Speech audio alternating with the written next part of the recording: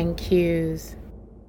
Hello, thank you for joining me for another episode of Mind Cues. Today, we're going to talk about the disappearance of Barbara Newhouse Follett. Let's get started. Barbara Newhouse Follett was born in Hanover, New Hampshire on March 4th, 1914. Her father, Wilson Follett, was a literary editor, critic, and university lecturer. Her mother, Helen Thomas Follett, was a children's writer. Barbara had an elder half-sister named Grace from her father's first marriage, as well as a younger sister, Sabra Follett, who actually turned out to be the first woman admitted to Princeton's grad school in 1961.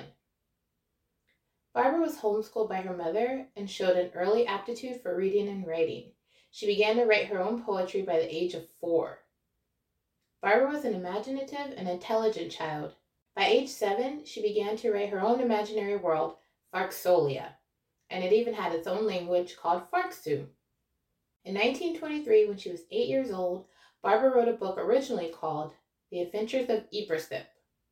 That manuscript ended up getting burned in a house fire, so she rewrote it, renamed it The House Without Windows, and her father helped get it published. In 1928, when Barbara was 14, her father abandoned her mother for another woman. Barbara was devastated. By age 16, she was working as a secretary in New York City and continued writing manuscripts. In the summer of 1931, when she was 17 years old, Barbara met a guy named Nickerson Rogers. They spent the summer of 1932 walking the Appalachian Trail. Then they sailed to Spain and continued walking in Mallorca and through the Swiss Alps. After settling in Brookline, Massachusetts, the couple married in 1934. Barbara was 20 years old. At this time, Barbara still wrote, but her work was no longer in favor with publishers. Although she was happily married in the beginning, by 1937, Barbara had started expressing dissatisfaction with her marriage in letters that she wrote to her close friends. By 1938, she came to believe that Rogers was being unfaithful to her, and she became depressed. According to her husband, on December 7, 1939, Barbara left their apartment after a quarrel. She had $30 in her pocket, and she was never seen again. Rogers did not report Barbara's disappearance to the police for 2 weeks. He claimed that he was waiting for her to return. Yeah, right. 4 months after notifying police, he requested a missing persons bulletin be issued. The bulletin was issued under Barbara's married last name of Rogers, and so it went unnoticed by the media.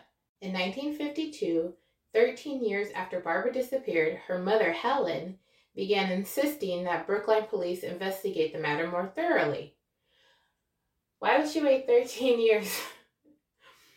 Okay. The mother, Helen, had become suspicious of Rogers after she discovered that he had made little effort to find his wife. In a letter to Nickerson, she wrote, "All of this silence on your part looks as if you had something to hide concerning Barbara's disappearance. You cannot believe that I shall sit idle during my last few years and not make whatever effort I can to find out whether Barb is alive or dead, whether perhaps she is in some institution suffering from amnesia or a nervous breakdown."